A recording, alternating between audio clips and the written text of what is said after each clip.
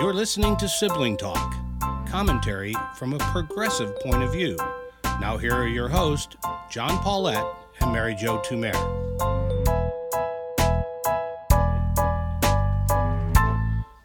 Hello, I'm John Paulette. And I'm Mary Jo Tumer.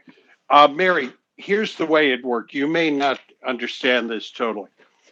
If you tell the other party, the Democrats, no, you guys are cheaters, you're frauds, you didn't really win the election at all, and you incite your followers to go and tear apart the Capitol. If you do all those things and some others, then when you're finished from that, your next step is to turn to the opposing party, the Democrats, and say, come on, people, now smile at each other. Everybody get together. Got to love one another right now.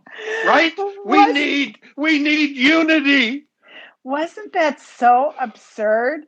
I mean, even I'm a conciliator by nature. I thought that takes a big set of whatever to sit in the House chamber yesterday and say, you're just making things worse by doing this. And you're going to cause violence and disruption. Like, well, what did your dude do last week? And by the big lie, I thought, Jim Jordan in particular was, and he was in charge of everybody's speaking time. So you had to listen to him all day. And he did have a jacket on. I will give him that. Yeah.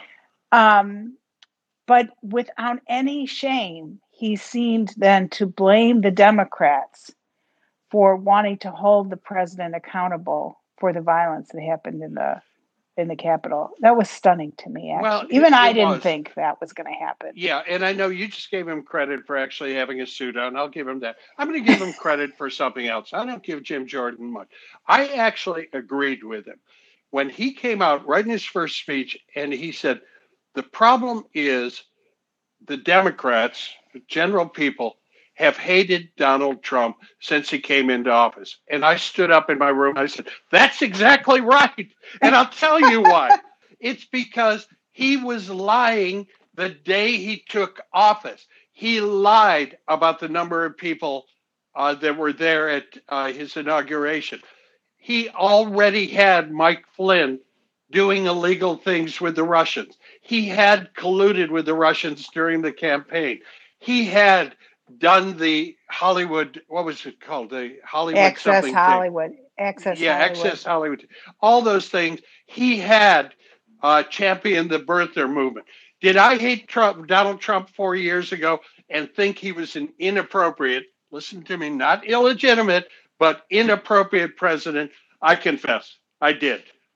Hey, John, that's a great point, because when Jordan started out that way, talking about how from the minute Trump got into office, people were trying to impeach him. I think he said they called for his impeachment within the first 2 weeks. And I thought, well, of course that happened for exactly the reasons you said, that many people in the United States thought that Trump was not fit to be president. And plenty of evidence had been submitted by Trump himself to the American people. Nonetheless, he did win.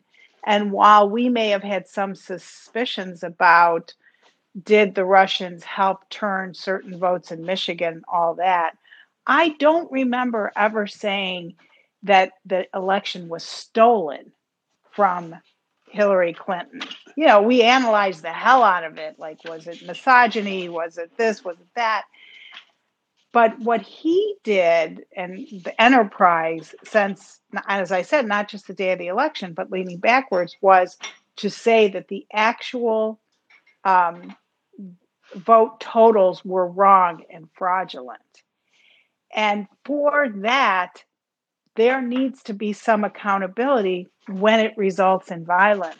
So I thought the entire Republican presentation yesterday was not just sad, but it also continued to implicate those guys in the undermining of our democracy. And they weren't all men, but those Republicans in the undermining of our democracy. And it was frightening to me, actually. Well, it is frightening. And part of it, you said the undermining of the democracy. I agree with you totally. And I'm going to put another word in there: the continuing undermining of truth. And truth, and somebody else, I think maybe Adam Schiff included the word virtue as well, is important to democracy. I'm going to cite this to Schiff. It's not, I'm wrong. Steny Hoyer in his closing speech. He talked about the fact that what guides us, what has made us an enduring republic, are not just the words that are written in the Constitution. They are the virtues and the traditions that began with George Washington, that went through John Adams walking out and turning over power, that went with the reliance that we have upon the people in office and our reliance on truth. Now, when one congressman after another, congressperson after another, stands up and says, this is the same thing as you Democrats did last summer, you called for violence out in the streets. That's a lie. That is simply a lie. No Democrats were calling for violence in the streets. Were we calling for people to stand up and protest the racism in this country? Yes. Did a couple of whack jobs go out, a small percentage, and go into athletic shoe stores? Yes. But for you to try and, for you in general, not you, Mary, for them to try and create an equivalence between Black Lives Matter and the attack on the Capitol, that's a lie, and that undermines democracy. That's a great point, because the moral equivalencies, the whataboutisms of yesterday really demeaned the process from the opposition. And, that is what it is. I mean, one of the things that Jordan said that I could almost threw up when I heard it.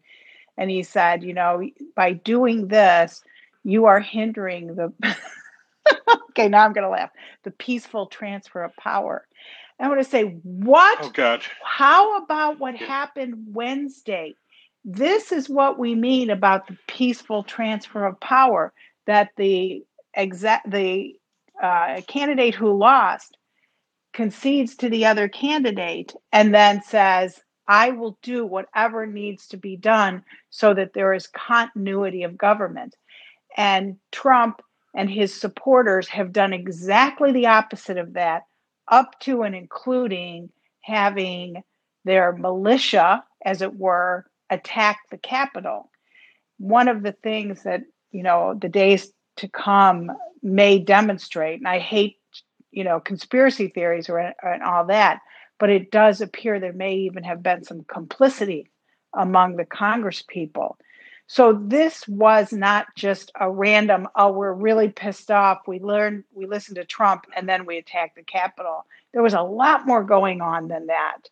And for Jordan to sit in the House of Representatives that had a week before been attacked and say, wow, you guys are really undermining the peaceful transfer of power, that this is the kind of shamelessness and cluelessness that has allowed this to go on for the last 4 years. And, everything yesterday, they wanted to focus just on the speech, just on the words. They said, listen to his words. Did you notice in his 12th sentence that he actually included the words peacefully? Nothing before that made any difference. In the same way that Jordan seems oblivious to the fact that for the last 2+ months, Trump and his followers have done everything they could to block the peaceful transition. They didn't allow access to departments. They cut that off even later with the defense. They would not accept what was clearly in front of them, even when the Electoral College in December voted. Even when they came up on the 6th to that vote, 170 of them vote no, we will overturn the votes of Pennsylvania. We will overturn the votes of Georgia. But they all want it right at the end. And I want to give a very quick comparison, if I can. I'll disguise this a bit. When I was teaching high school, I was on the disciplinary board. This is the board that, because we're a private high school, if a student's going to be expelled, they come up to that. It's like impeachment for students, roughly. And we had a young man who had created problems for 2 years, one discipline thing after another. And it came to a head when he stood up in front of a young black woman, mocking her. He threw his arms up and said, "Oh, please, don't shoot, don't shoot." It's on top of everything. In that disciplinary meeting, his parents argued, wait a minute, you're expelling him for one little thing here. That's one phrase. It may not be good, but it's just one thing. Isn't that what the Congress was saying? Was nothing else Donald Trump has done makes any difference. You're trying to get him just on these little words. It's so interesting, too, because he has been marshaling those troops since Election Day and probably before. And that's how you get all those people there on that day. Trump was the one who set the day, who said, come to D.C. on the 6th. It'll be wild. And he was the one who held a rally with those people. And what I thought was interesting, too, John, is that some of the Republicans, right? So we have 10 Republicans who vote for impeachment. And a couple of those, and who specifically, I don't remember off the top of my head, although I think one was Gonzalez, who was in Ohio. He's from like Cincinnati, actually went to St. Ignatius here in Cleveland in Ohio State, played in the NFL. Really a good guy. And he said something like, and while we were under attack, the president did nothing.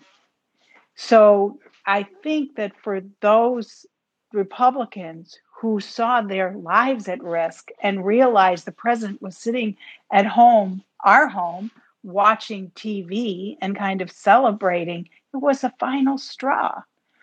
And, one of the interesting people who has emerged from this whole drama is Lynn Cheney, who think what you want about Dick Cheney, but that family are institutionalists of the highest order.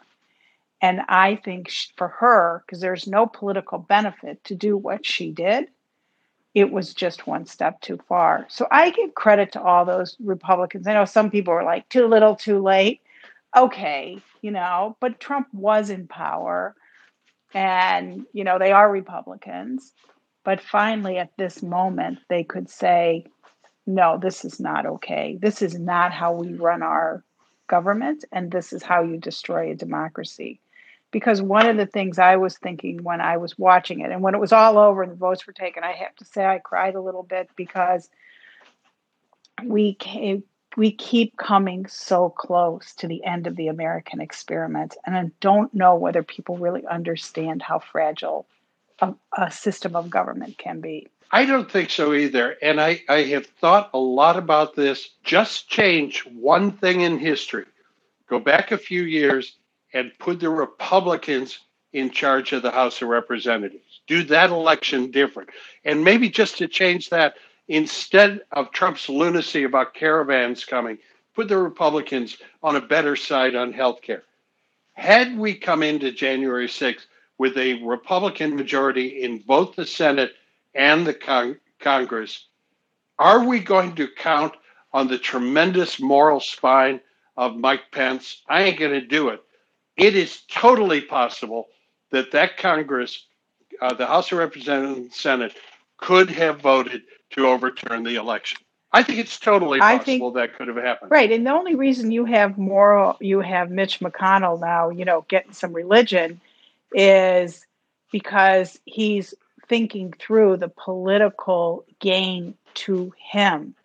That doesn't mean that he wasn't appalled, and we know he hates Trump and all of that from the reporting, but he's making political decisions, not decisions that serve the country.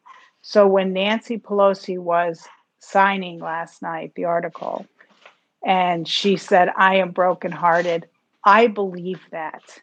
I think whatever you think about Nancy Pelosi, and she is a politician extraordinaire. I think it is heartbreaking for her that we are here yet again trying to hold not just the president to account, but the entire Republican Party that is supposed to be the loyal opposition. And I understand your tears, and I understand that sense of heartbreak. One of the things we have believed, I have actually said this at times, is that our presidential election system works. I remember once telling somebody, I know the election goes on forever, the primaries go on forever, but that's really good because it makes certain that we will winnow out the guys who don't belong there. The guy, why am I going to forget? He was a vice presidential candidate, and he was so close. Darn, now I just forget. Who never should have been president. He got involved in all sorts of schemes. Sorry to be off on that. Spiro Agnew? Yeah, Spiro Agnew, all these kind of guys. That it will weed these guys out. You know what's so heartbreaking is that Donald Trump proves that our system does not winnow those guys out, that we can elect an autocrat. We can elect somebody who is totally unqualified. We're totally able to do that and can even lead an insurrection. And does that shake our faith in our system? It does to me. That is heartbreaking. It does, but now we're on the project of can we autocorrect? So let's see. Can we autocorrect from the autocrat? Yeah, exactly. Wow. Okay. Excuse me. I got to go. I got to make a bumper sticker. All right. Sibling Talk is a JMP production. Theme song by David Paulette.